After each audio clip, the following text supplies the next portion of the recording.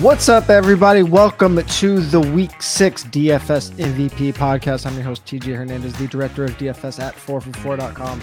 As always, with my trusty co-host, Mr. John Daigle, Mr. Pat Corain. Gentlemen, we've reached the one-third point of the season. How are we feeling? There are mess out there. There are 6 teams on bye next week. That's how I'm feeling. I'm already excited fun. about next Sunday. This week, though, is a little bit of a mess. I would say it's another week where I think we underplayed the game time decisions because he was not in like the winning mid and high stakes lineups. But I feel like last week, given the lack of value at running back, that Jaleel McLaughlin, who scored 17.5 fantasy points and was an afternoon decision, could have helped people immensely. And so it feels like that kind of week where there aren't many important decisions in the afternoon, but we still need to hang on to like placeholder lineups here and get ready for some swaps that will happen on Saturday evening, Sunday morning, because that's what the kind of slate it is now. Yeah, it's a pretty funky slate. We do got some weather as well. No super high totals. There's two around 47.5 to 48.5, depending on the book you're looking at. But there's also big spreads on those games. So we will definitely get into all of those as we do every week. Also, as we've discussed every week, Corain comes through with the walkthrough every Friday morning. We reference it plenty on the podcast. It's one of our guiding lights here to get through these games. Corain, any big highlights that you want to touch on before we get to the game-by-game breakdowns? Yeah, I said just before we went live that anytime I've got someone from the 4 o'clock window as the cover boy, I probably don't love the slate because I try hard to have the cover boy be from a 1 o'clock game. Then I just make that the first game I talk about if there's not a London game.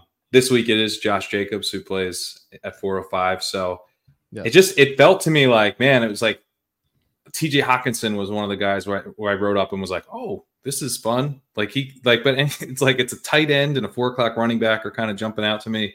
It's definitely going to be kind of a difficult slate to find scoring, but I think that could be an advantage if you're playing kind of correlated lineups and kind of pulling some of those levers. Playing a little more contrarian maybe could be good this week. So gross doesn't necessarily mean bad, but that was probably the thing that jumped out. It didn't have one of these games where I was like, "Ooh, this is a really fun one," Yeah, anecdotally, it feels like the lower scoring weeks are when the sharps typically do better. I would hope we fall into that category of the sharps. In addition to weather and relatively low scoring totals, I mean, obviously injury carnage starting last week, leading up to inactives that we're getting already today, it's always nice to get inactives on Friday. It does let us parse through things a little bit easier instead of waiting until Sunday morning. But things like ownership will be very difficult to decipher this week.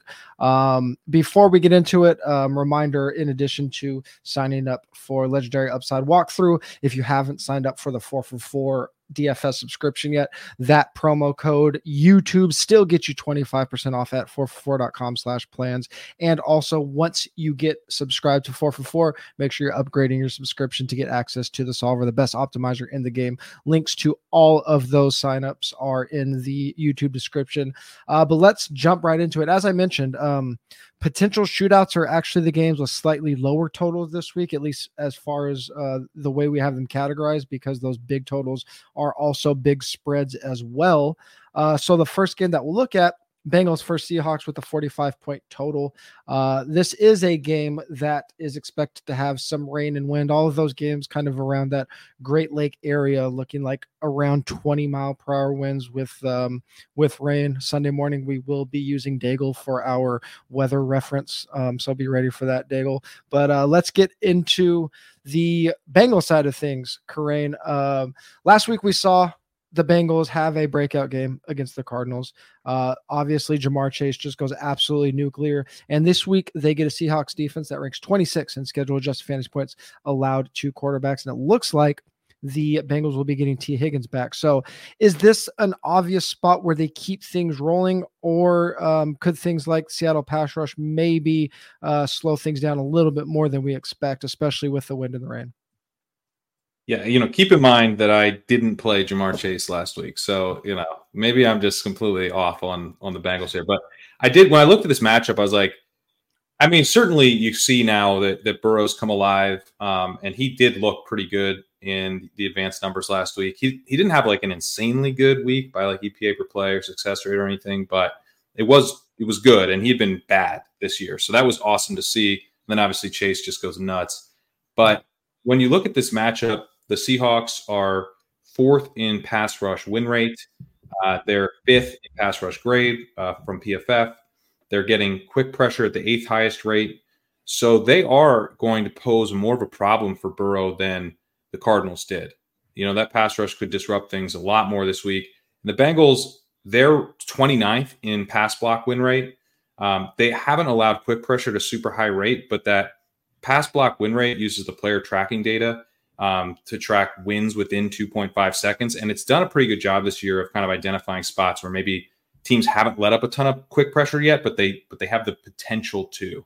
And so going against this strong Seattle pass rush, I think puts the Bengals in a little bit of a tough spot in terms of protecting Burrow. So it does at least set us up where if people are going to go to this game, going back to Chase, going to Burrow, we've got the weather maybe if we're going to be fading this game, and then we've got but they really do need to be back. They really do need to have found their form again, because this is a pretty difficult pass rush that they're going to be facing. The scary part about if you're not playing Bengals this week is that the Seahawks look pretty beatable on the back end. So if they hold up to this pass rush, they could go off again. Yeah, I mean, even if T. Higgins comes back, I think at least on DraftKings, Jamar is priced so far behind at least Tyreek and Kupp, like $1,000 difference basically, that I still think we will see ownership on him. And then Mixon is, I don't know how Mixon's ownership falls now that we have the Chuba and the Deontay Foreman plays, which we'll get to later. So that one was a little bit of question mark. I hate playing Mixon, and I played him last week. I try not to do this, but I'm like, I think I'm done. Especially in the same price range of Kyron now. It's like, right. Bro, you just take the guy who actually scores touchdowns. Yeah, I'm sick of these expected fantasy points, dude. Yeah. Give me the real ones.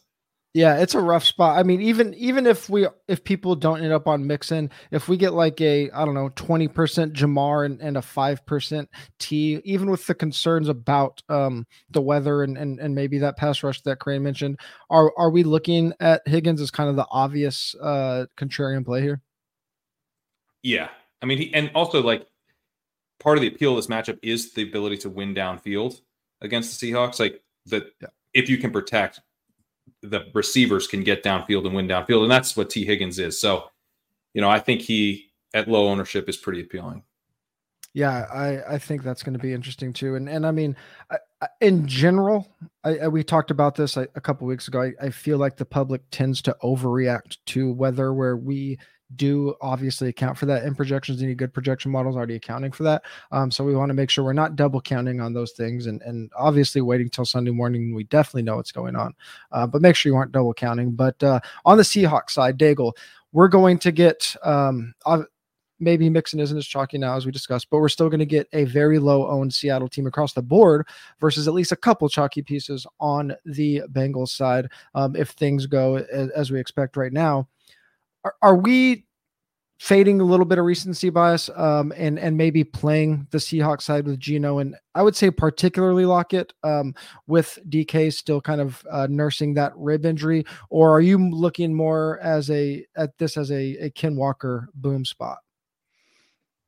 You could argue that this is the healthiest DK will be for the rest of the season. He came out over the bye week. It even told reporters that he's been dealing with this rib injury that we didn't know about since week 2. And it's really been ailing his play. A 17% target share to Tyler Lockett's 20%. And as you mentioned, for recency bias, given that Geno only had to attempt 20 pass attempts for their bye, because all they did was run over the Giants in a committee backfield approach, maybe this is the game they bounces back.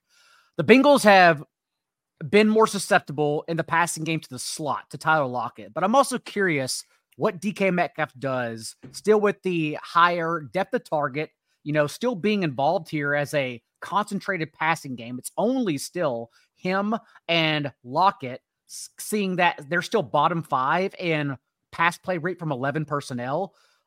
Jackson Smith and Jigba hasn't been used for smart routes or like sexy routes anyhow, still like within 5 yards of the line of scrimmage, but they're also not running 3 wide sets whatsoever as they promised so far. So it's still just 2 wide receivers. Noah Fant, like his yards per route run only look good because he had that 160-yard catch from Drew Lock. Other than that, hasn't done anything worth our time either. So we're still only looking at 3 players here, Ken Walker included.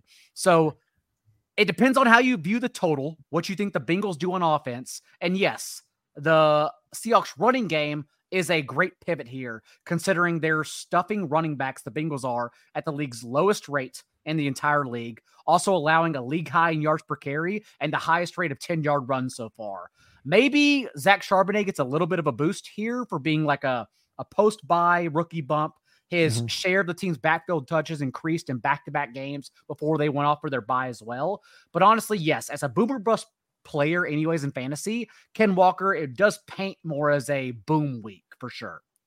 Yeah, I like the Walker side of this a lot. I mean, I like the Seahawks side a lot in general. I would like it more if Mixon was super popular. I think maybe on FanDuel he's still pretty cheap there, that it might be both of them. On DK, I think people might get away from Mixon. But Daigle, as you mentioned on the podcast with Paulson yesterday, that we do see teams start to increase that rookie usage coming out of the bye this time of year. So maybe like, we don't use JSN and Charbonnet as DFS plays this week, but use this week as maybe a primer going forward. If we see slight upticks in 3 wide receiver usage or upticks in Charbonnet's usage continue to trend up, maybe we use that for our week 7, week 8 plays. And I mean, just to touch on the JSN thing, like he was a player that I think a lot of people were on early in the offseason because of the promised 3 wide receiver sets. 2 things happened. JSN got the wrist injury, and then on top of it, they got decimated off offensive line and like forced to play like more tight ends close. So it's like, I don't think it's just that they're like, oh, JSN isn't ready. A lot of things changed for this team and this offense injury wise that I think, and I think we might've mentioned it on the preseason pod, that like our expectations should have changed like last minute going into the season. So, I do think that there is a way where we still see a JSN breakout in the second half of the season. Would you guys agree? Yeah, I would agree. It's such a long season. Everyone forgets that we're doing this for another 11 weeks, man. Like, the Seahawks don't care. Like, look at Marvin Mims leading the team receiving yards. No one cares about their rookie in the first 5 games. Like, this is such a long process. I definitely agree. From a cash game perspective, early in the week, Mixon popped a little bit, but now with things changing at running back position, Jamar is the only obvious play here. He still does stand out as our top overall value on both sites. That'll probably change a little bit on FanDuel, where he's in the 9Ks at 8,300 on DK. Again, compared to those top tier wide receivers that are in the 9K range, Jamar is just going to remain a great value. Moving on to Jaguars versus Colts. This game has a 44.5 point total, with the Jaguars favored by 4, giving them a total just above 24, while the Colts are just under 21. There is a ton of value in this game. We're going to get heavy chalk, especially on the Jaguars side, but there's plays to be had on the Colts side as well. Let's start with the Jaguar side and you, Daigle. No Zay Jones, as you mentioned on the podcast yesterday, versus a defense that is pretty zone heavy, that also likes to, isn't great at defending the deep ball. So is this a spot where we target the Jaguars wide receivers with Etienne and Ingram getting the heavy chalk, or is there another way to lean into the chalky Jaguars plays outside of Ridley and Kirk? It's such a tough slate to discuss on this Friday in particular, just because we know what everyone wants to do at quarterback. We know everyone wants to play Trevor Lawrence and Matthew Stafford, but we don't know the pivots, because the pivots otherwise are in weather-riddled games. And so I'm still trying to pinpoint like what the pivot is. The fun thing is, though, is that we are not projecting, and based on what running backs everyone's going to use in tournaments, I'm not projecting still anyone to get to Calvin Ridley. And I think that's a mistake. So regardless of if I play Trevor Lawrence in tournaments or not, or where I do, I'm 100% dragging Calvin Ridley along with me. His highest target share of the season, over 34%, came in week 1 against the Colts. Trevor Lawrence now in his last 3 games against Gus Bradley, who has been scheming this Colts defense now, has completed 80% of his passes for 6 touchdowns, only 1 interception in that time. And we know, as you said, concentrated target tree without Zay Jones now, it does go to really 2 players for ceilings, and that is Ridley and Christian Kirk. Christian Kirk, who against this Colts defense now, who has run the most zone coverage of any defense in the league, is 6th in catches against zone coverage, 25th in yards per route run. Even when they played the Texans earlier this year, who ran the 2nd highest rate of zone coverage against them in that particular week, Christian Kirk walked away with 654 and a touchdown. So he is like easily the best point per dollar play. Everyone's going to get there in cash games. Even in tournaments, I think I just eat it because he's such a good play. He's obviously shown over the last month. He's out targeting Calvin Ridley, but Ridley's the one that no one's getting to because everyone's trying to decipher between A.J. Brown, Cooper Kupp, Tyreek Hill. It's like Ridley's just being kind of forgotten about. So I'm bringing him along everywhere as like honestly the best tournament play. Yeah, especially on DK. And this week is super unique, especially at wide receiver. There's only like 2 or 3 guys that are really good values on both FanDuel and DraftKings. And then the wide receiver value is really site specific. So you have to be very intentional in how you're building lineups and how you're thinking about those lineups. And the Jaguars are a really good example of this. On FanDuel, Ridley and Kirk are within $400 of each other. Ingram priced a little bit lower, but he's a tight end, so it's different. Whereas on DK, Ridley is 1,200 more than Christian Kirk and 2,200 more than Ingram. So I agree with you, Diego, that I don't think as many people will get to Ridley, especially on DK, because of that price discrepancy. That's a really, really big thing to note about this slate. Those wide receiver salaries. Go ahead. It was just surprising to me, like that he's not going to. Like if people are on Lawrence based on what I'm looking at, I think you're exactly right. It's just strange, like that we wouldn't be more excited to play Ridley as kind of a collective here. And he's been out targeted by Christian Kirk recently, but if you look at the first read targets, he still has the lead. He's got a 19% first read target rate to Kirk's 16%, which is a significant difference. He's also much more of a downfield guy, 13.6 ADOT, where Kirk is an underneath slot receiver at 7.8 ADOT. So you want to talk about like tournament play, that is the better fit for tournaments anyway. You know, that kind of more deep threat guy. So I don't know. It just seems like a great play. What's happening, Corain, is that Ingram's so cheap and it's another bullshit tight end week that everyone's just playing Ingram instead and trying to get up to one of the other guys. So Ridley will get squeezed unless like somehow people try to make it work. But usually everyone's just going up to 9K to Kupp and Tyreek Hill instead. Right now, it's hard sometimes. Like I always feel like I forget this by Sunday morning, but it's hard sometimes to like remember this. But I do think it's an edge when you're like trying to think through like why are certain plays the plays and why are other plays not the plays. And it's like, oh, this guy's a play because this other random person is priced, at 9K and we're trying to play him. And it's like, but it doesn't have anything to do with the actual game or what we actually expect to play out or how good of a play a particular wide receiver is in their own right. So this Ridley one really jumps out to me where it's like, we're not playing Ridley because we got to play Evan Ingram so we can go play Cooper Kupp. Like that makes Ridley a pretty sweet play. And like Diego said, I think it has a lot to do with just that price discrepancy again, especially on DK, and the fact that like he's not just like, if people are just looking at targets or volume or whatever, he's not blowing the other guys away. So I do think when you combine the ability to play a sub 5K Ingram or a sub 6K Kirk, along with these cheap running backs we're going to talk about, and get up to like multiple studs, I think people are going to kind of fall. I don't want to say it's a trap because they're good. They are good plays. But we just have a lot of mouths to feed on the Jaguars offense. And I don't think Ridley will be single digits, but I low teens, even below the teens, like the 10 to 12, I can see that definitely being the number that he comes in at. But let's look at the Colts side, Corain, and the obvious thing, Anthony Richardson on IR. So how does this passing game play out with Minshew at quarterback? I mean, it's kind of funny because they're such different quarterbacks, but Minshew has been pretty similar to Anthony Richardson in his EPA per play and success rate. And I think generally the offense will probably be fine with Minshew. And I think it might even be sort of similarly run because they've been run heavy in both of we got Minshew starting in week 3. They were quite run heavy that week. They were run heavy on first down. They were run heavy overall. And then last week, they were even more run heavy, minus 10% pass rate over expected, minus 15% on first down, really conservative style. When you look at their like overall pass rate over expected for the season, the Colts now kind of look Falcons-y. So, obviously we're going to get more passing attempts with Minshew than we would have with Richardson because he doesn't run, and he doesn't scramble as much. His dropbacks are a higher rate.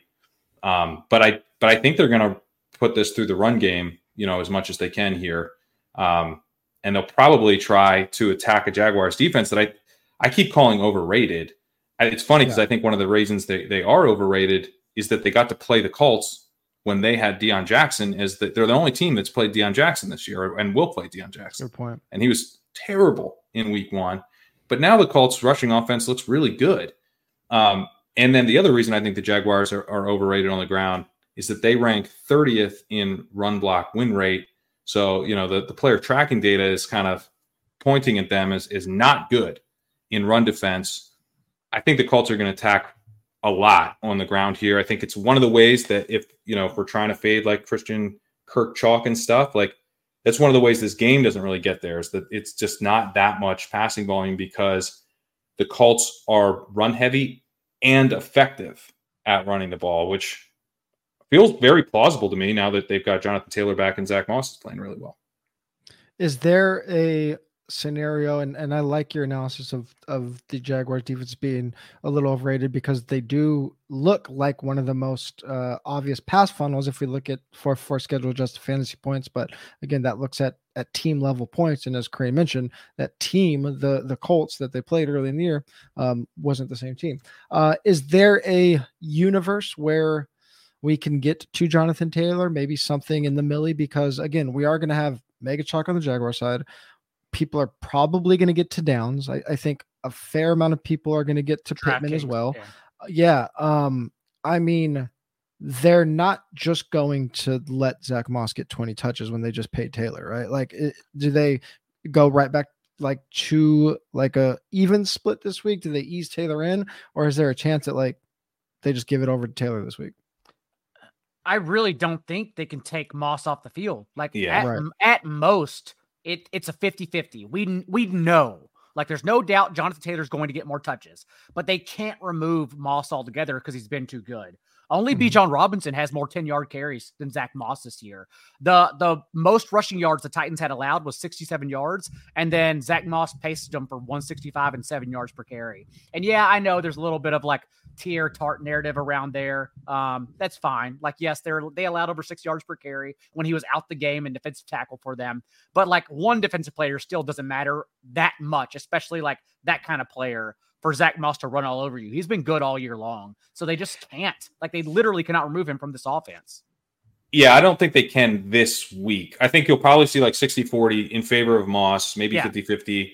But it's one of those things like if we were like sleeper agents for Jonathan Taylor and we were, going in and we got to like direct this, we would put Moss in the lead and then we would hope that he failed.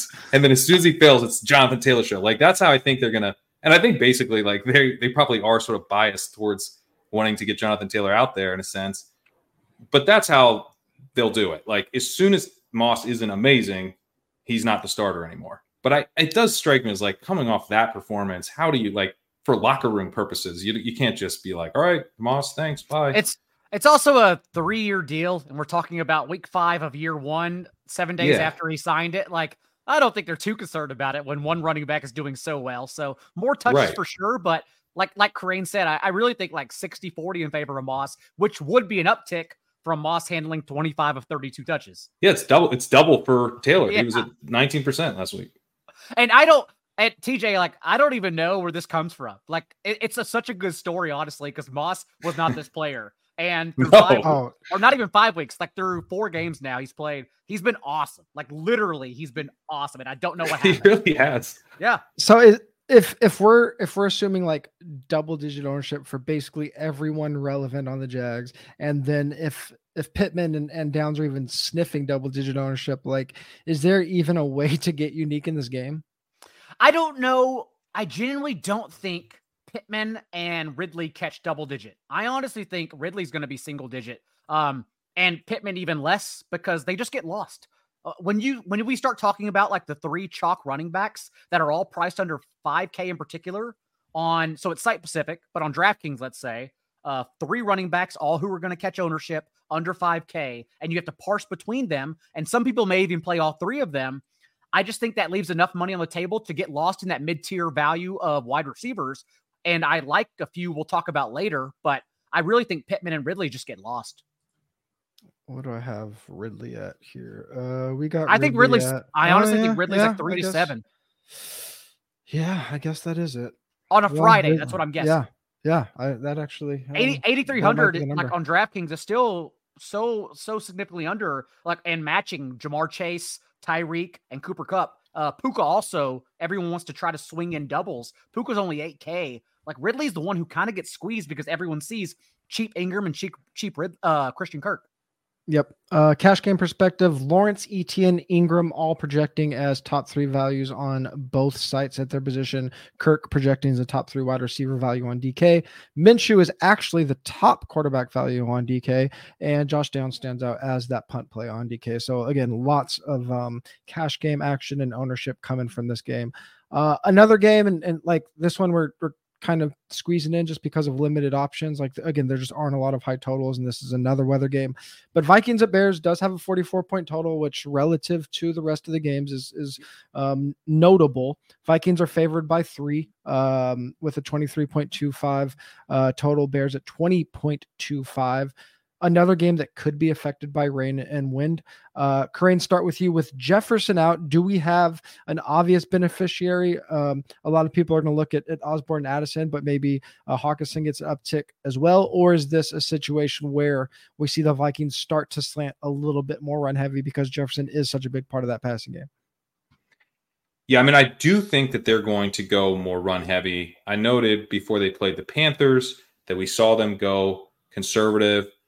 Not like super run heavy, but a balanced approach in a few games last year, and they were against non-playoff teams, and they were wins for the Vikings. So going against the Panthers, I was like, they're gonna play this conservatively, which they then did, and I think we could see them do that again in this game, especially if there's weather concerns. So you have that. Like they're not. I use this chart in the walkthrough a lot that shows teams that are kind of dictating the pass, where they're passing when they have low expected pass rates. These are teams like the Chiefs. This is the Chiefs. They have a low expected pass rate in most of their games, but they still pass a ton.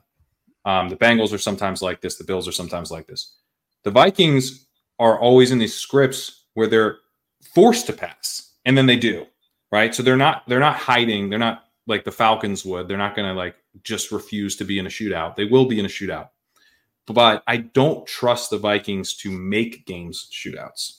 Sure. So that's where I think your concern is on the Vikings side. If you're, trying to play Osborne or whatever, I do have some interest in TJ Hawkinson just as a play. As far as the DFS part of it goes, I don't know that I have the courage to play Hawkinson this week, but he's probably the biggest beneficiary because I think his role changes.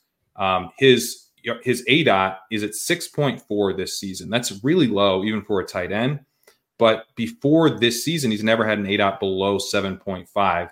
He's not like the most athletic guy, but he's athletic enough. He's not just like, one of these tight ends that has to be used super shallowly.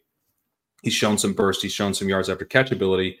And my thinking on this is that he's soaking up a ton of underneath coverage. He's got a 30% double coverage rate this season, which is super high. That's 95th percentile for a tight end.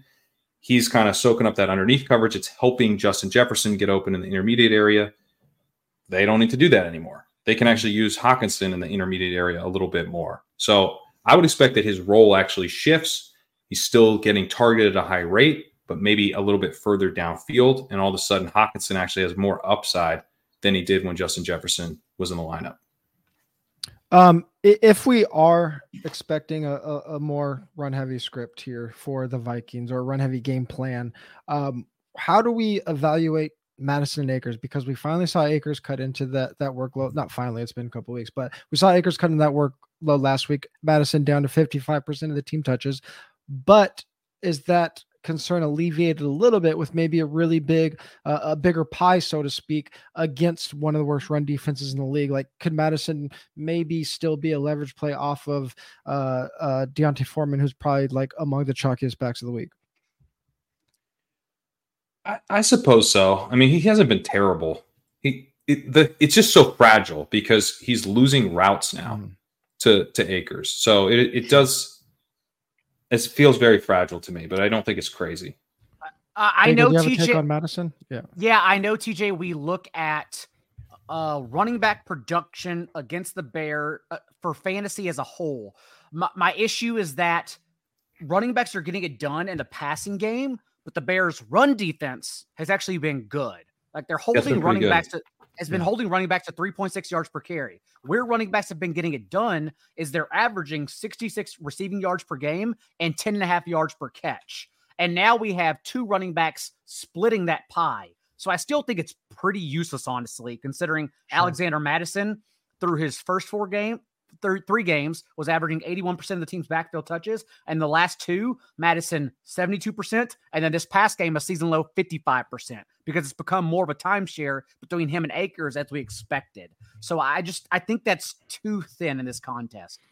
Yeah. If we were getting Foreman mega chalk on a weak running back slate, I would like the leverage play.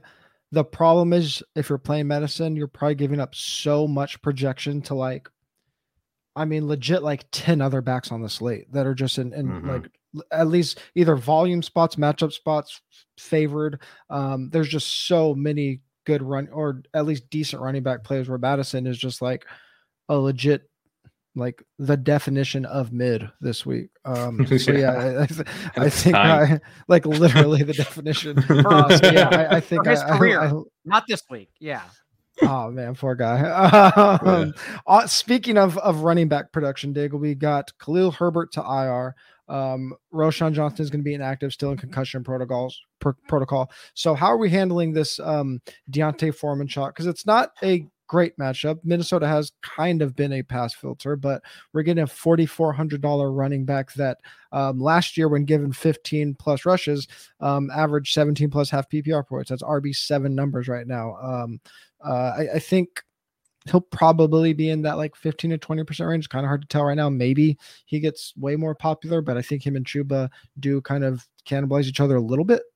Maybe everyone just plays both of them. I'm not really sure yet. But how do you analyze Foreman here? And I'm still counting. I know everyone doesn't want to. We'll explain when we get there, but Amari DiMercato needs to be in the mix for everyone here, especially when there are 3 4K running backs and everyone's forgetting about one of them. But for D'Onta Foreman, it's just the type of profile I hate, because he only has 15 receptions over his last 3 seasons in the NFL. So we're not going to get that. Not only that, but it's going to be muddy and rainy. So maybe you start arguing more carries for him, but he was also just a front runner for the Panthers last year. He averaged 24 rushing yards in their 10 losses and 93 rushing yards in their 7 wins. Like, they only leaned on him in the second half when they had leads to pad that. Do you think the Bears will have that big of a lead? Maybe they will, because they changed their offense. Like Justin Fields, even the most designed. Justin Fields had more design carries on Thursday night last week than he had in his first 5 games this entire year. Like, they just changed the offense altogether, which also takes away from Foreman too if they keep that up. Yeah. So I don't know. I'm torn, especially because he will be chalk. He'll definitely be played. He'll be overplayed most likely. Yeah. Just as a player, I don't want to target because I don't think he gets receptions either. I don't know, man. I'm fighting. I'm struggling with it. I don't know that I'm struggling with it. I'm going to try not to play him. Good. It reminds me a little bit of Rashad Penny. What week was it where there was injuries and it's like, okay, here we go. We're going to see Rashad Penny. And then it's like Boston Scott, and it's like, oh, right. They don't like this guy. They don't they have him as a healthy scratch every week. And then it's like, now we're forced to use him and we like him. So we're excited about that. But D'Onta Foreman, I don't really get it because like he seems good to me, but the Titans didn't hang on to him after his run with them, right? They prioritized Dontrell Hilliard and they let him go. And then he lands with the Panthers and he has a good run with the Panthers and they immediately let him go. And then he goes to the Bears and we're all excited and he's a healthy scratch all year. So I don't know, but I would not be shocked at all if it was just a bunch of Darrington Evans in like in more of a passing script or something. Like that's on the table, like I really wish it wasn't, but I think it is. Like they're like they're just going to feed him now because they don't have anyone healthy. Like they don't seem particularly inclined to play him. And then like we also have Chuba Hubbard, who's been the running back too. He's been on the field all season. Like that, I feel much, much more confident that he's going to be able to just like scoop up a whole backfield to himself than a guy like D'Onta Foreman. So obviously this could burn me. I do personally think Foreman is talented, and I don't really understand why he's been a healthy scratch all year, but the situation just feels reminiscent of other spots where I was like, oh, right. Why did I think this team would do what I wanted instead of what they've signaled all year? Yeah. I mean, just from a straight projection standpoint, he's probably not going to project like way over the field. Obviously, the price tag is what's going to get people to him. I want to touch on one more thing on this game. Diggle, you mentioned the combination of weather and Fields getting more running plays. So I think intuitively, a lot of people might say, well, because of the weather, they're going to throw less. That means Fields runs more rushing for him. That's the intuitive thought. Is he actually hurt by the weather this week? I don't have an answer for you. I'd like to know. He's been so much better. He's 9th in yards per attempt against the blitz this year too. That's been like his bugaboo since going back to college. He's been terrible against the blitz, but he's actually kind of made it click this year. But the weather is really what throws me off here. It's one of those games where I would be all in on, honestly, if it were not for how bad it is in Chicago. Boots on the ground. It's raining right now. It's supposed to pour all through Monday afternoon. It is absolutely miserable outside. And as we know, only Soldier Field and FedEx for the Commanders. Those are the two absolutely worst fields. They don't put tarps on. They literally just let it be muddy and sloppy. We saw Fields last year in week 1 in that monsoon against Trey Lance and the 49ers. He threw 2 touchdowns, but still didn't get there in fantasy. And Christmas against the Bills, when it was snowing, sideways snow, -3 degrees, he had 119 yards, 1 passing touchdown, also was under 20 rushing yards yet again. So I don't know. I really don't know, but we're projecting with a top 3 ceiling. It's something I keep looking at. If Foreman comes in like 40% and genuinely, maybe he does. I could see myself playing Fields and J. Moore instead. I definitely could. I need a little bit of weather. I need the market to move that total instead of dropping 6.5 points since it opened as it does now. I just need a little bit of some whales to point me in the right direction. Can't we just bet on the game to fail? Like, that's what I was going to say. I didn't know if we just didn't have a projection for Darrington Evans yet, but no, DK actually doesn't have it. DK doesn't have a salary for Darrington, so it's going to be really funny if he does score a couple touchdowns. That's an edge, man. I swear, Michael Wilson was not in the big board, the pre-draft underdog best ball tournament, and he would have been higher drafted in Best Ball Mania if he'd been in the big. But because he wasn't on people's radar as like a person who exists, it actually held him down. So I think literally not having Darrington Evans in the player pool will probably boost Foreman a little bit because it's he's the only person. That's super interesting because he is in the FanDuel player pool, so that's super interesting. From a cash game perspective, I mean, all the negative things we just said about Foreman at 4,400, starting running back, like we're going to play him. Yeah, cash is a different game. We all for sure. Know that. People are going to be asking about Addison and Osborne. I mean, I think both of their floors are so low that I probably am not playing them in cash, but Addison does project as the better value on FanDuel. Osborne on DraftKings is a better value. As I mentioned, the wide receiver value is all over the place between the sites this week. So just be very, very cognizant of that.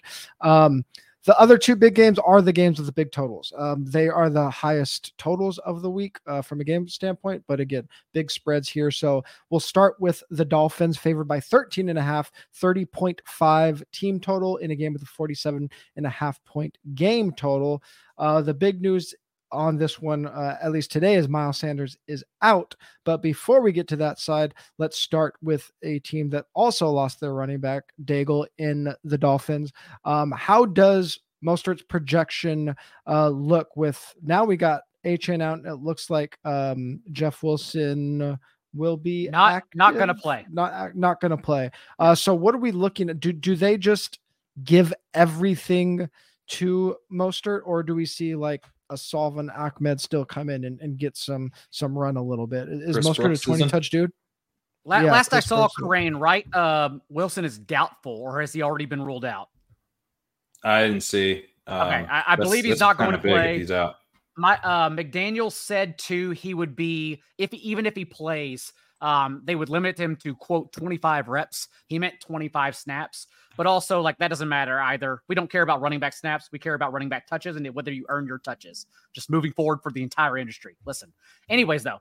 I still care about snaps. I don't care about snaps. Everyone tries to put Salvin Ahmed in this role that we already have evidence of that he's not. Like, even in week 1, Raheem Mostert had 19 touches. Ahmed, the only other active running back, had 3. Ahmed is not a thing. Chris Brooks is not a thing. Maybe they are if it becomes a 40-point blowout. Otherwise, again, we have evidence they are not. We don't care. Mm-hmm. It's all Mostert. And in order to get to the point where Ahmed or Brooks has like a fourth quarter garbage time role, you still have to get to that point. You have to build that 40-point lead. So we play the best plays. And so that brings us back to Mostert, of course, and Tyreek Hill and Jalen Waddle. And that's, again, without Jeff Wilson, where it stops for the Dolphins, because we tried Durham Smythe. We've tried Julian Hill. We tried Braxton Berrios and River Craycraft. Even Mike McDaniel says, you are not good. You do not get touches. And we've eliminated everyone else. That's why the Dolphins have the 7th highest rate of targets to their backfield, because Achane and Mostert are good. And that's more important than getting Braxton Berrios and Craycraft targets. So do we see, so instead of trying to figure out like, where does all the Achane touches go? Do these guys get behind Mostert, get more touches? Do you see the Dolphins going back to like a little bit of what we saw last year, where, and we saw it start last week, Waddle saw his target share go way up last week. Do we see Waddle and Tyreek get like huge target shares this week, a lot of touches to them? And is Waddle kind of the guy that we're looking at if we're getting single digit Waddle and like 20% Mostert and Tyreek? It's what I like betting on. Again, I'm trying to find these mid-tier wide receivers that I know we have very high ceilings and are just getting lost because of the way lineups are building around Deontay Foreman and Chuba Hubbard. That's how we do it when we play DFS. And Jalen Waddle is definitely like a pivot play that I love in the slate because we don't know the outcome. Maybe without Achane, that 7th highest target rate to their running backs becomes more Waddle. Since last year, no one was involved. It was Tyreek Hill with 32.5% of the targets, with Tua on the field for those 13 games. Waddle was at 22%. The next closest was Trent Sherfield at 9%. No one else mattered. Maybe it's that, again, a little bit regression. As you said, TJ, we saw it last week with a 35% target share to Waddle, 4 end zone targets as well. Could have had 2 touchdowns. And so that's a situation where I want to come down off Tyreek, save that little bit of salary, and bet on Waddle instead in a game that we expect the Dolphins will just simply blow out. And I don't think we necessarily need the Panthers to push them. We know the Dolphins can get there so fast on such explosive plays. And on top of that, we just saw last week the Lions down their 2 most explosive players. Everybody still gets there against the Panthers. So you can get there against this Panthers team. On the Panthers side, Karain, before we get to the Miles Sanders injury, the obvious play is Thielen because he's had this huge target share, but does this game actually set up for like an even higher PPR ceiling than we've seen from him in recent weeks because of how the Dolphins will play this? Yeah, I mean, I don't know that I'd say necessarily higher. I mean, I had a hard fade on Thielen coming into the season, so don't make me say higher than that. I'm gonna keep eating crow, okay? I mean, he's gonna have another good game. I'm willing to admit that. If he takes us to another level, I don't know that I can handle it. But it is a pretty perfect setup for Thielen. The Dolphins, they have a good pass rush. The Panthers don't have a great offensive line. And the Dolphins are limiting explosive plays. They play well in coverage, but they're 30th in dropback success rate allowed. So you can kind of just matriculate the ball downfield, right? Vic Fangio, all that. The whole cover two meta is coming from this kind of style. Now, Young's not going to do a lot of that while the game's competitive, but we saw last week he actually was okay in garbage time. So Young's starting to flash the tiniest versions of flashing, which you can be okay in garbage time. And Thielen, I think, can rack up a lot of catches in that kind of script where he's trying to get the ball out quickly. Thielen's clearly that guy. I don't know that I don't really want to play Thielen. I've put him in a lineup just to see how it feels. Didn't feel great. But yeah, I mean, he's a pretty solid PPR volume type of play, and he's not super expensive, so he can probably pay off. And I guess, you could do something like Mostert Thielen and do that and kind of play it as the Dolphins lead type of script. Sure. I think the edge, Corain, is probably in playing both Thielen and Hubbard and onslaughting this game, right? Because I think what's going to happen is everyone only tells themselves we can only play one Panther, right? Only one can get there. That's how I felt immediately. Yeah. Everyone will take the discount, and so Thielen will get a little bit lost. But maybe then, because of the discount, you can play Thielen and Hubbard and then play two Dolphins as well. How does that equation I don't think I'm playing two Dolphins there. I'm just throwing Mostert in there. In that. I still want to play two Dolphins because I only care about three offenses. I care about the Rams, Jaguars, and Dolphins, and I'm focusing the entire slate around those three offenses. Do you think the Panthers can push back enough to make two Dolphins hit? No, but the Dolphins don't care about you pushing back. Yeah, fair. Like they've already proven that in two slates where the Broncos and the Giants don't get there, and Tyreek Hill and Mostert get there because it doesn't matter. Yeah. At what point do you make Chuba the slam dunk over Deontay Foreman in terms of ownership? If we get right now, and ownership. Sorry. Yeah, no. I agree with you that's the side I want. But I mean, if these guys come in like similar ownership, it makes me love Chuba less. Whereas if we get like 30% Deontay and like 15% Chuba, I don't know how does that happen? Possible. I don't know how that happens. Yeah, but Chuba catches passes. They're going to be throwing. They're going to be dumping off. Good this year too. He's been good, really good. Yeah, the team has had him active. That seems positive. Like this strikes me as one of those ones where like if I want Chuba to be less owned than Foreman so badly, there's almost no chance that it happens. Right, the field is too sharp. Like I don't think they're going to give me this. I think Hubbard comes in more personally, but I don't know. Yeah, I think they're both over 25%. I just middled it with the projections today just because I had to hurry up and get something up. And I'll dive into it like way deeper tomorrow. But these slates we've traditionally seen, like people are just going to build with both of them, and they're both going to be like close to 30, I think.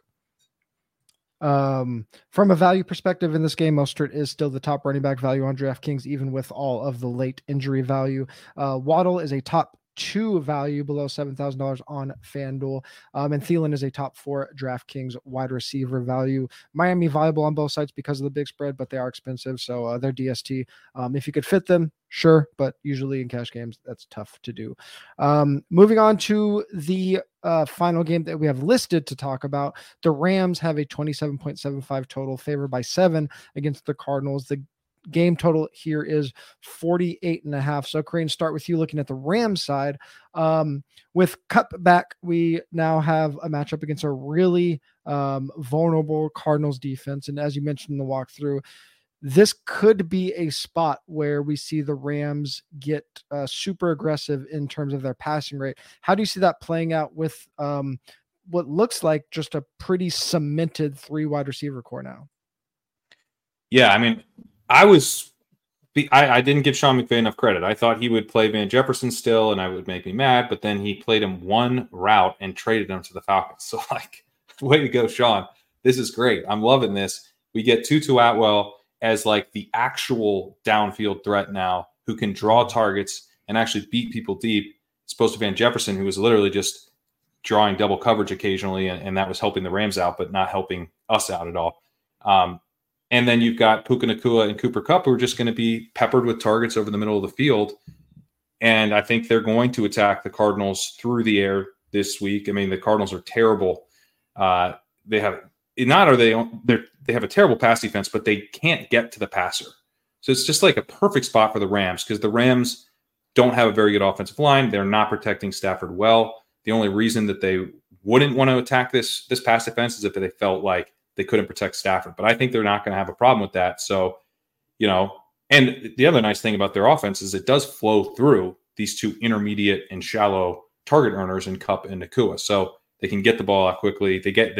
Stafford has a really high first read throw rate, right? He's getting the ball out quickly to his playmakers, pretty shallow on the field. So even if there was a pass rush, I wouldn't be super, super worried, but there isn't. So yeah, I really like this. I want to play Stafford. I mean, Daigle nailed it. Like, that's who I want to play this week. That's the quarterback that just jumps out. I want to play multiple versions. I want to do Kupp and Tutu. I want to do Puka and Tutu. I think Tutu's probably going to be in the mix for me. He's not like my favorite play I would love to do Kupp and Nacua, but maybe I can with the running. I was just saying with the running back, that was my next question. Like, we can probably, I don't know if it's easily, but I mean, we can go with pretty much any double that we want with Stafford and probably make it work. That's appealing. The other thing I like about this, right, is you could take, now, before I looked at the ownership, I was like, and I can bring back Zach Ertz and get tight end taken care of, but then looks like he's going to be chalk and he's Zach Ertz, so that feels really bad. Yeah. But I also like bringing back Marquise Brown.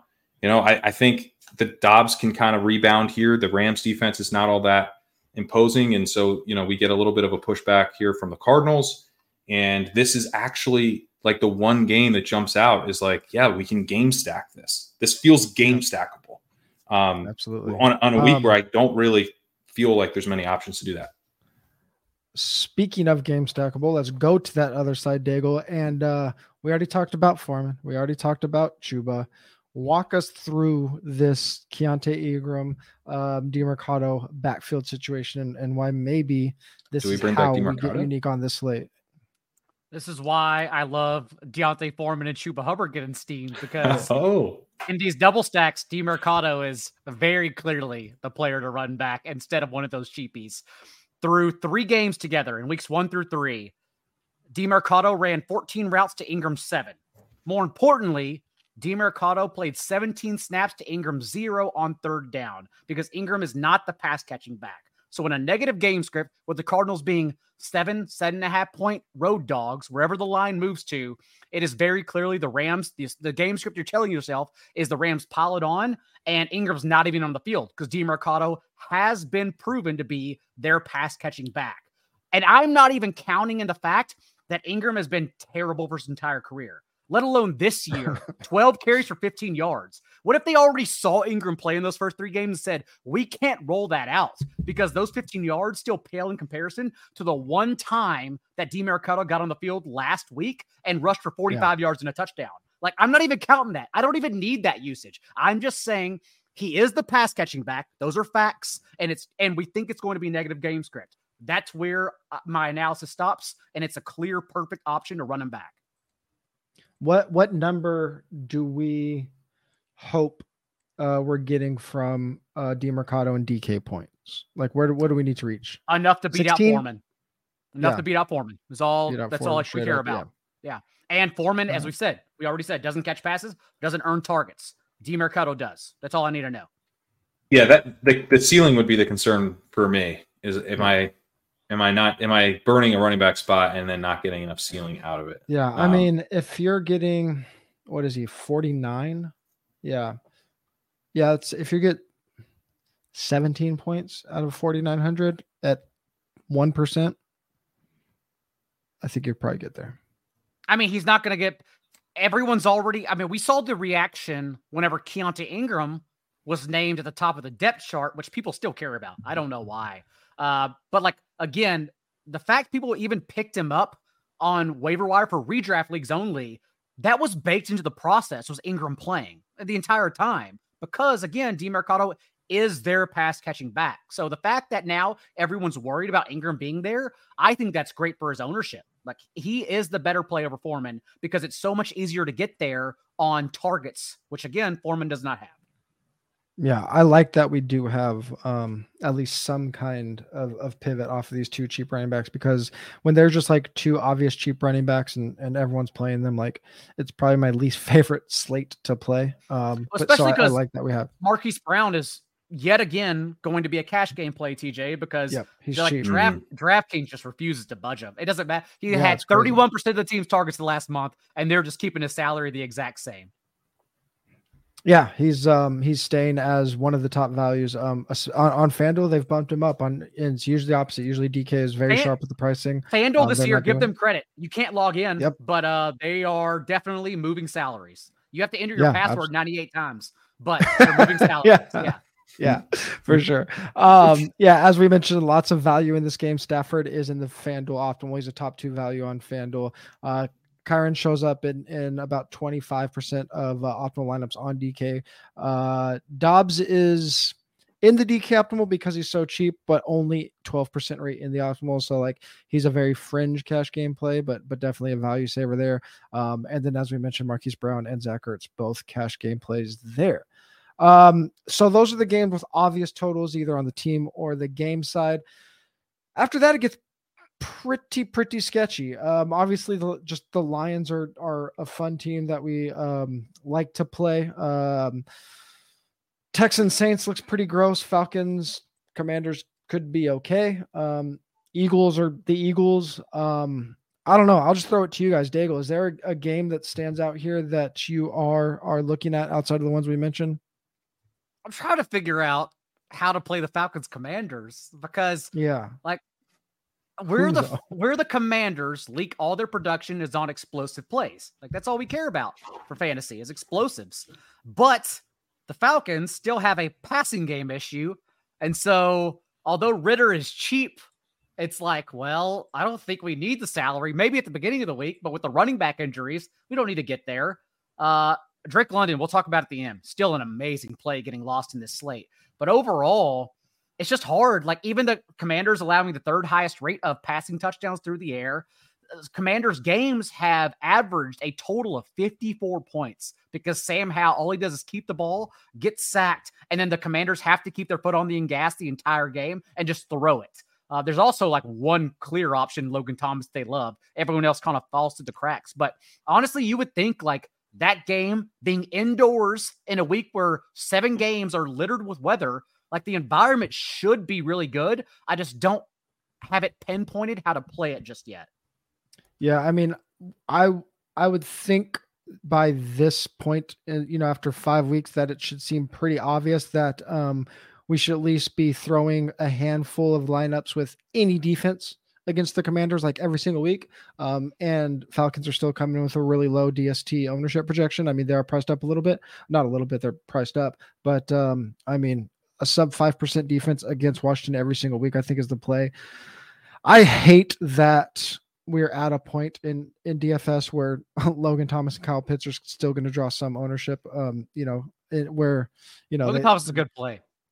I mean, he is a good play, but I don't want to play 12% Logan Thomas. I want to play 2% Logan. Me neither. That's fair. Corain, is in any of these games pop to you? I think the Eagles, you said the Eagles are the Eagles, and that is my case for them here. Yeah. But it's also that this is not a slate with a ton of quarterback upside, right? We don't have Mahomes. Yeah, absolutely. We don't have Josh Allen. We don't have Lamar. So, like, Jalen Hurts could just wreck this slate. Like, you could have to have Jalen Hurts. Yeah. And, I mean, I think he's in a good spot. I don't really even understand why the Jets are like this really respected pass defense this year.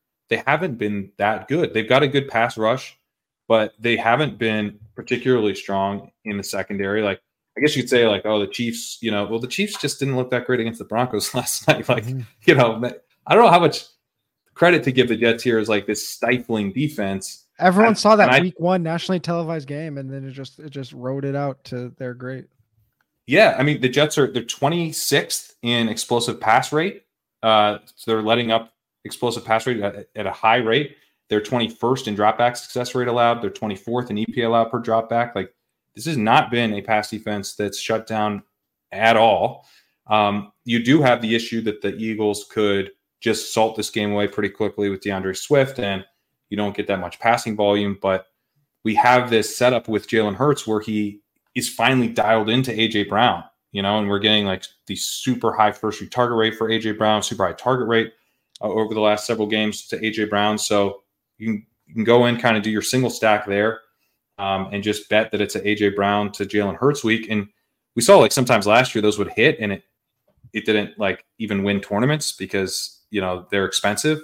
But this is the type of slate where I think like hitting on a Hurts to A.J. Brown week could just massively separate you, where there's not a ton of ceiling at the quarterback position. Also, that game is interesting because late swap game, whereas the only late swap game catching ownership is Cardinals and Rams, and no Darius Slay or Jalen Carter.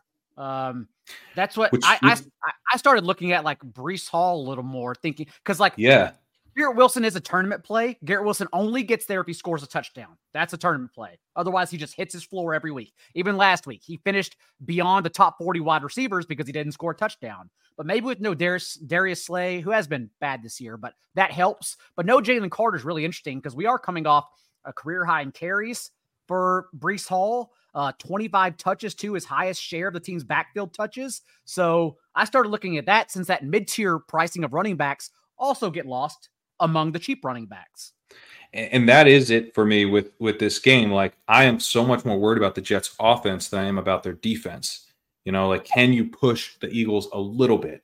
And probably the best chance they've got is, the Eagles are injured on defense and Breece Hall just hit some explosive plays, and I know he hasn't done that much since his first 2 carries, Daigle, but he's an explosive running back. Hold on. We have a game. We have one more game against the Broncos. Calm down. I do agree with Daigle that the key to this game is the late swap, because let's remember that Rams and Cardinals are in the late window as well. So it's just like very, very obvious pivots if we're in a late swap position to get off of those popular plays and going over to Eagles or Jets. Out of all of the games that we did not mention, players that are projecting well on the DK side, fringe cash plays, Josh Jacobs, Alvin Kamara, David Montgomery.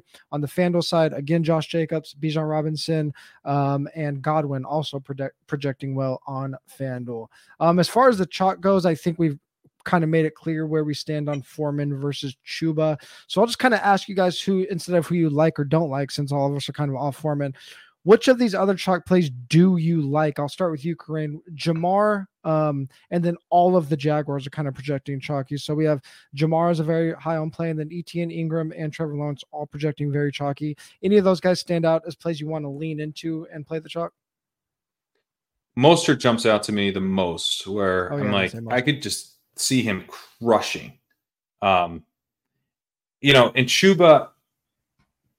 Chuba could just be a version of Foreman that I feel better about. Like, as I mentioned, sometimes you got to play the guys that let you do other things, but at least like being aware of like, this guy's chalk because he lets you do things you want to do elsewhere in your lineup. And, those they're getting boosted, not because they're great plays, but because of the way the lineups all kind of work together salary wise. So I'm going to try to stay away from that as much as I can. Like, Evan Ingram is another guy. I'm like, he's just along for the ride. Like, he doesn't shape up as a particularly great play in his own right, I don't think. But so yeah, he would be him and Foreman are probably the two that jump out to me as the easiest fades. And then Mostert's the one, even though I probably will play a decent amount of Hubbard, I think I might like I don't know if I want to make most of a priority since it's going to be big chalk, but God, he has a ceiling, like it's not just because he's priced in a certain thing. It's like, dude, he could crush.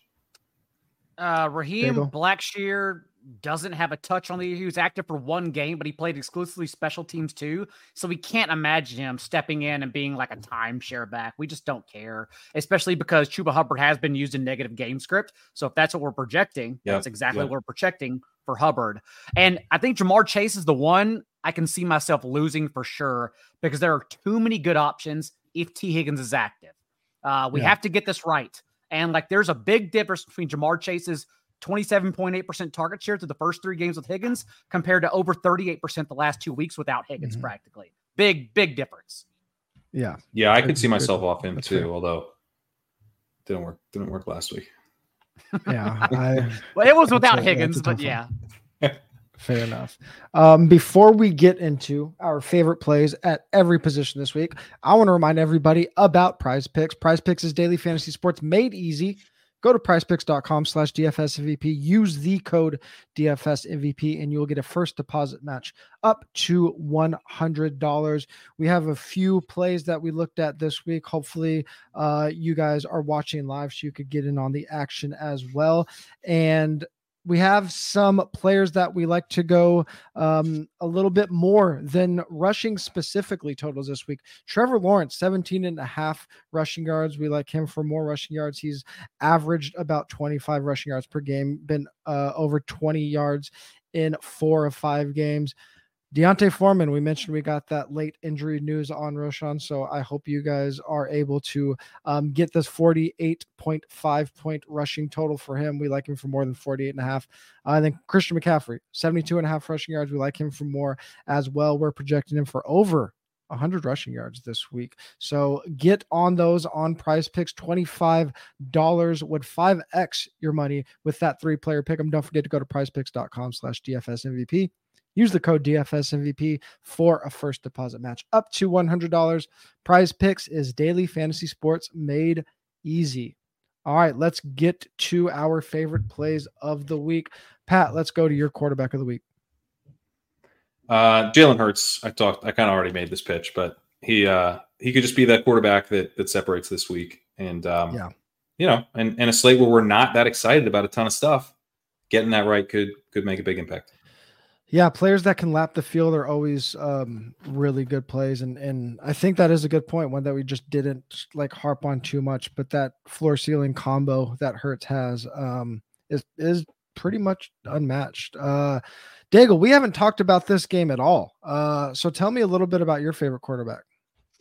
First off, Crane is making really good points because the way I've been trying to play the slate so far, that's why I haven't been able to figure it out just yet.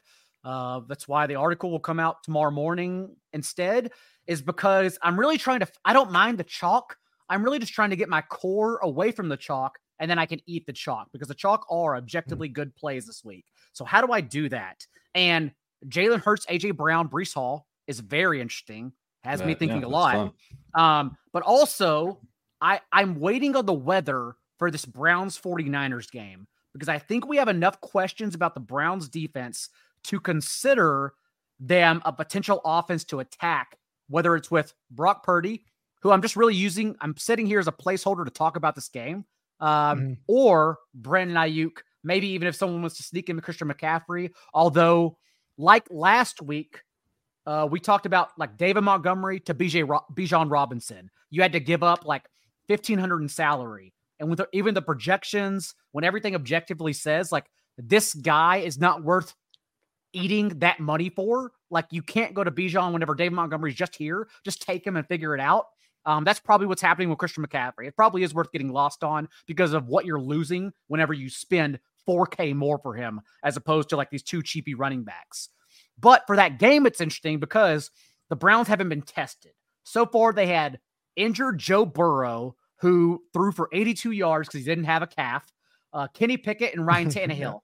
And then their one test all year, Lamar Jackson pasted them for 9.7 yards per attempt and 28 fantasy points. Now it's Brock Purdy in this 49ers offense that has scored over 30 points in every single one of his starts. Like, I don't know if the Browns defense is good enough to stop the 49ers offense. And if that's the case, and the weather holds, which again, I don't know just yet, we have to wait for it until Sunday morning, then everyone could pop here. And more importantly, that goes back to Brandon Ayuk as a player who's getting lost with the ceiling in between the cheap guys and the very expensive guys everyone's paying up to because they're paying down at running back. Because the Browns have run the 8th most man coverage in the league, the 8th highest rate, and Brandon Ayuk is 11th in yards per route run against man coverage this year. That's when he explodes. So whether you play Brock Purdy or not, I don't know, but it's the point about talking about this game and Brandon Ayuk in particular, because I think they're in a really good spot if the weather holds.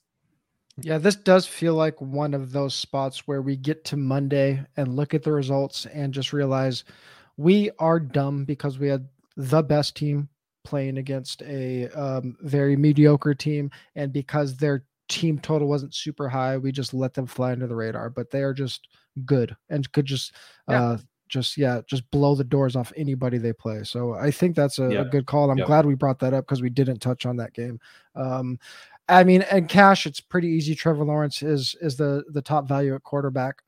Pretty clear cash game quarterback, as I mentioned earlier. Everybody on the Jaguars is projecting for ownership. You can just play Trevor Lawrence and just get all the points from that team. Another game that we haven't really touched on, Karain, who's your favorite running back this week?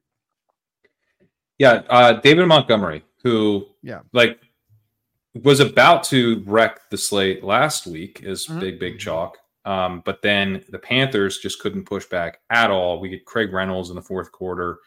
But Montgomery has been good. Like, he's been very consistent. He has a really strong success rate, but he also is showing a bit of explosion. I think Jahmyr Gibbs is a fun player. I'd like to see more of him, but like, there's no reason for them to force that. And there's no reason for them to force that in matchups where they can just run the ball down the opposing team's throat. We know the Lions want to do that. They've been very clear about that. It shows up in the stats. It shows up when Dan Campbell's doing pressers. Like, they want to establish the run, and they're going to be able to do that against the Buccaneers this week, who rank 29th in rushing success rate on defense. They're dead last in PFF's run grades. They're dead last in run stop win rate. This is not a good run defense. My hope is that the Buccaneers can push back a little bit on offense, but that the Lions control this game throughout. We get that just literally a run back of last week's mega chalk David Montgomery, except he's not mega chalk this week. He'll be owned, but not massively owned. I'm seeing him at potentially less than Josh Jacobs. And I made Josh Jacobs the cover boy, but partly I did that because I was like, we're just coming off a David Montgomery week. Like, let me pick someone who's a little more interesting to talk about. But I think I'd rather play David Montgomery over Josh Jacobs straight up. And the field maybe is going to be the other way with the little salary saving on Jacobs. So he just strikes me as a really good play. Monty priced up as RB5 on FanDuel, RB2 on DK. Now that is at a 2K plus discount to Christian McCaffrey, but still relative to the rest of the field, Monty is priced up this week. Sam Laporta, also a true game time call. I'm kind of looking out for that because if he's out, Amon-Ra could be the argument that Jamar Chase was last week, and that the targets literally don't go anywhere else. Like, no Jahmyr Gibbs, no Sam Laporta. It only goes to Amon-Ra from that point forward, and he'll be under rostered. One just quick note on Montgomery as well is that, like, if you play Montgomery and like Mostert together, even though those guys won't eat, both of them will be owned. Mostert might be mega chalk, but if that means I'm not playing either of the punts. And so if I can then, like, maybe that's gonna be tough to figure out exactly how I do it, but like, if I can figure out a lineup where I just don't play either of those guys, but I'm using two running backs who I think have really high ceilings this week and probably won't be owned together a ton because a lot of times they'll be owned with one of the punts. That's an interesting starting point. Yeah, that's nobody's going double pay up at running back this week. Daigle, we talked about this game, but we actually didn't touch on the running back much. So talk to me a little bit about this RB you like. I think the best thing about Kyren Williams is that you don't have to play him with Stafford. He is the pivot, right? Kind of like a Travis Etienne. Although if you want to get a little cute, although I think it's going to be maybe a cash game option, is Lawrence and ETN. But Kyren, we saw his target share dip to a season low mark last week with Cooper Kupp back on the field. He's still leading all running backs in route participation, and no one's coming for his job. Even Zach Evans last week was active. He played 1 snap on special teams. And since week 2, whenever they made Cam Akers a healthy scratch and then traded him, Kyren has handled 90% of the team's backfield touches. No one's coming. And so for that reason alone, although he's been inefficient, he literally last week was dead last in next gen stats, rushing yard over expectation. It doesn't matter when you're getting every single touch in an offense we expect to score 28 plus points. You just take that chance. So given that we don't expect him to have really a target share either, it's kind of just a pivot off of Stafford. So I think Kyren should be in our pools. Yeah, I think Kyren will be owned a little bit, but again, like the running back ownership projection is going to be quite muddied up with these cheap running backs. So I might treat them like Tyreek and Mostert too. I think you could go Kupp, Kyren, and call it a day, not bringing Stafford along. Oh yeah. I like that a lot. From a cash game perspective, I mean, don't overthink it. As much as we went back and forth on these guys, Deontay Foreman and Chuba Hubbard are just they're going to open up a ton of salary in cash games. I mean, the only thing people might be a little nervous about, which makes sense, is playing Chuba and Mostert in the same game. So I guess that makes sense. But Foreman and Chuba are just cash game plays this week. Wide receiver, Crane talked to us about. We talked about Kyren. Talk about another player in this game. Yeah, Marquise Brown. Although if he's going to end up being really chalky, then that's less interesting. But I like him as just this guy who's earning a ton of targets in a game that I want to have pieces of. So if I'm playing Marquise Brown, I'm going to have a Ram on the other side, or I'm going to have a stack with Matthew Stafford on the other side. So not like a one-off play for me, but one thing I like about Brown is that maybe Ertz is going to catch a lot of ownership. So if I can get a little bit of leverage off of Ertz to a guy that's got a much higher ceiling, I mean, Ertz is just literally, a catch and fall down guy. You're hoping he gets in the end zone type of play. Marquise Brown actually a downfield playmaker. So you're going to have to eat a little ownership with him. But if you use him as a correlated piece, I think he's pretty interesting. I could see Brown getting squeezed a little bit. Yesterday, when we didn't have the clear running back values, it wasn't obvious where we were going to save money. So a $5,300 wide receiver helped a lot. Now that we have 2 sub 5K running backs, I do think that there's a chance, I don't think Marquise Brown will be unknown because that game is intriguing, but I could see him coming in at like 11 or 12, maybe. Something like that. I like that. I'm into that. Yeah. Daigle, you talked a little bit about this game as one that you would like to target outside of the main games. What about a player to target in that game? Not necessary to bring along Desmond Ridder unless you're playing the Millie Maker. Yeah. Drake London at 4,800 on DraftKings, cheap on FanDuel. He'll get it done anyways. Just look at what the Commanders have done. Again, allowing explosive plays, in particular through the air, to opposing wide receiver ones. Marvin Mims, 113 and a touchdown. Stephon Diggs, 8 catches for 111 yards. A.J. Brown, 175 and 2. And then last week on Thursday night, DJ Moore, 230 and 3. Drake London has been over 20% of the team's targets in 3 of his last 4 games. He's the most consistent option in that passing game. So given the fact that's where the Commanders are leaking production, I think Drake London definitely gets lost, and he's an amazing play in this slate. Yeah, sub 5K. I mean, if people are playing 4K wide receivers, I mean, I guess it's just Josh Downs, really, maybe some KJ Osborne. So, I mean, as a one-off, that definitely makes sense. From a cash game perspective, as I mentioned earlier, Jamar is our top value on both sides right now. On DK, he's still priced well below that elite tier of wide receivers. So I still think we just put him into cash games, especially on DK, because he does just fit that value profile that we like a lot in cash games. Let's go to tight end. And Karain, you mentioned that we want to see if Tampa Bay could push this game a little bit for Monty. Interesting way they could maybe do it at tight end. Yeah, Kate Otten is, not an inspiring play. The reason that I selected him, though, is that he's coming off 92% route participation, got Mike Evans banged up. Maybe there's some additional targets here for Otten. He hasn't really flashed anything as a target earner, but I'm trying to keep it cheap at tight end. That's kind of the bigger thing here. Like if I can do a Dave Montgomery, Kate Otten mini, cool.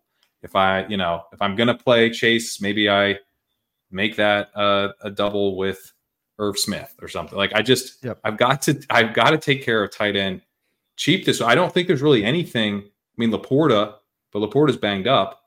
Hawkinson's, I think, a little too expensive for me to want to go there, just given that game environment. So I'm just looking for like ways that I can keep it cheap at tight end, and Otten is a cheap tight end.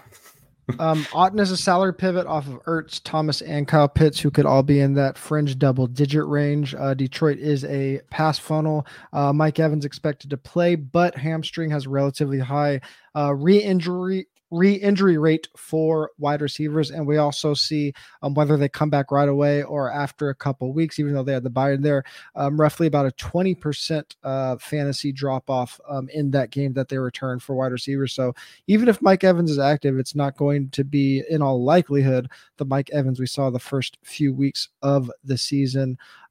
Going back to that Drake London mini correlation Commanders Falcons game, Daigle tight in here. I'm just going to suck it up and play Logan Thomas because he has the ceiling. They are literally scheming him as if he's Travis Kelce. And as we know, Logan Thomas isn't here for a long time, but he's here for a good time whenever he's available. When he in games he hasn't been injured in or returning for, which is 2, he led the Commanders in targets in both games. 27.5% target share in week 1.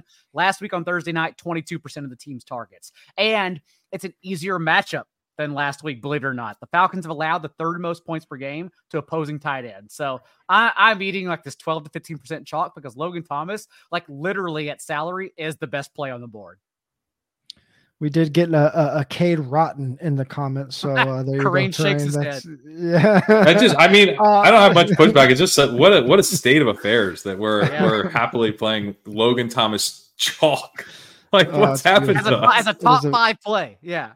It is a beautiful thing. On both sides, from a cash game perspective, if you're going to play a pass catcher from the Jaguars, Evan Ingram is coming in quite significantly lower salary than both Christian Kirk and Calvin Ridley. He is one of 4 players with 8 or more targets in the last 4 games. So there is some volume there. You're getting him cheap. I mean, tight end is just gross.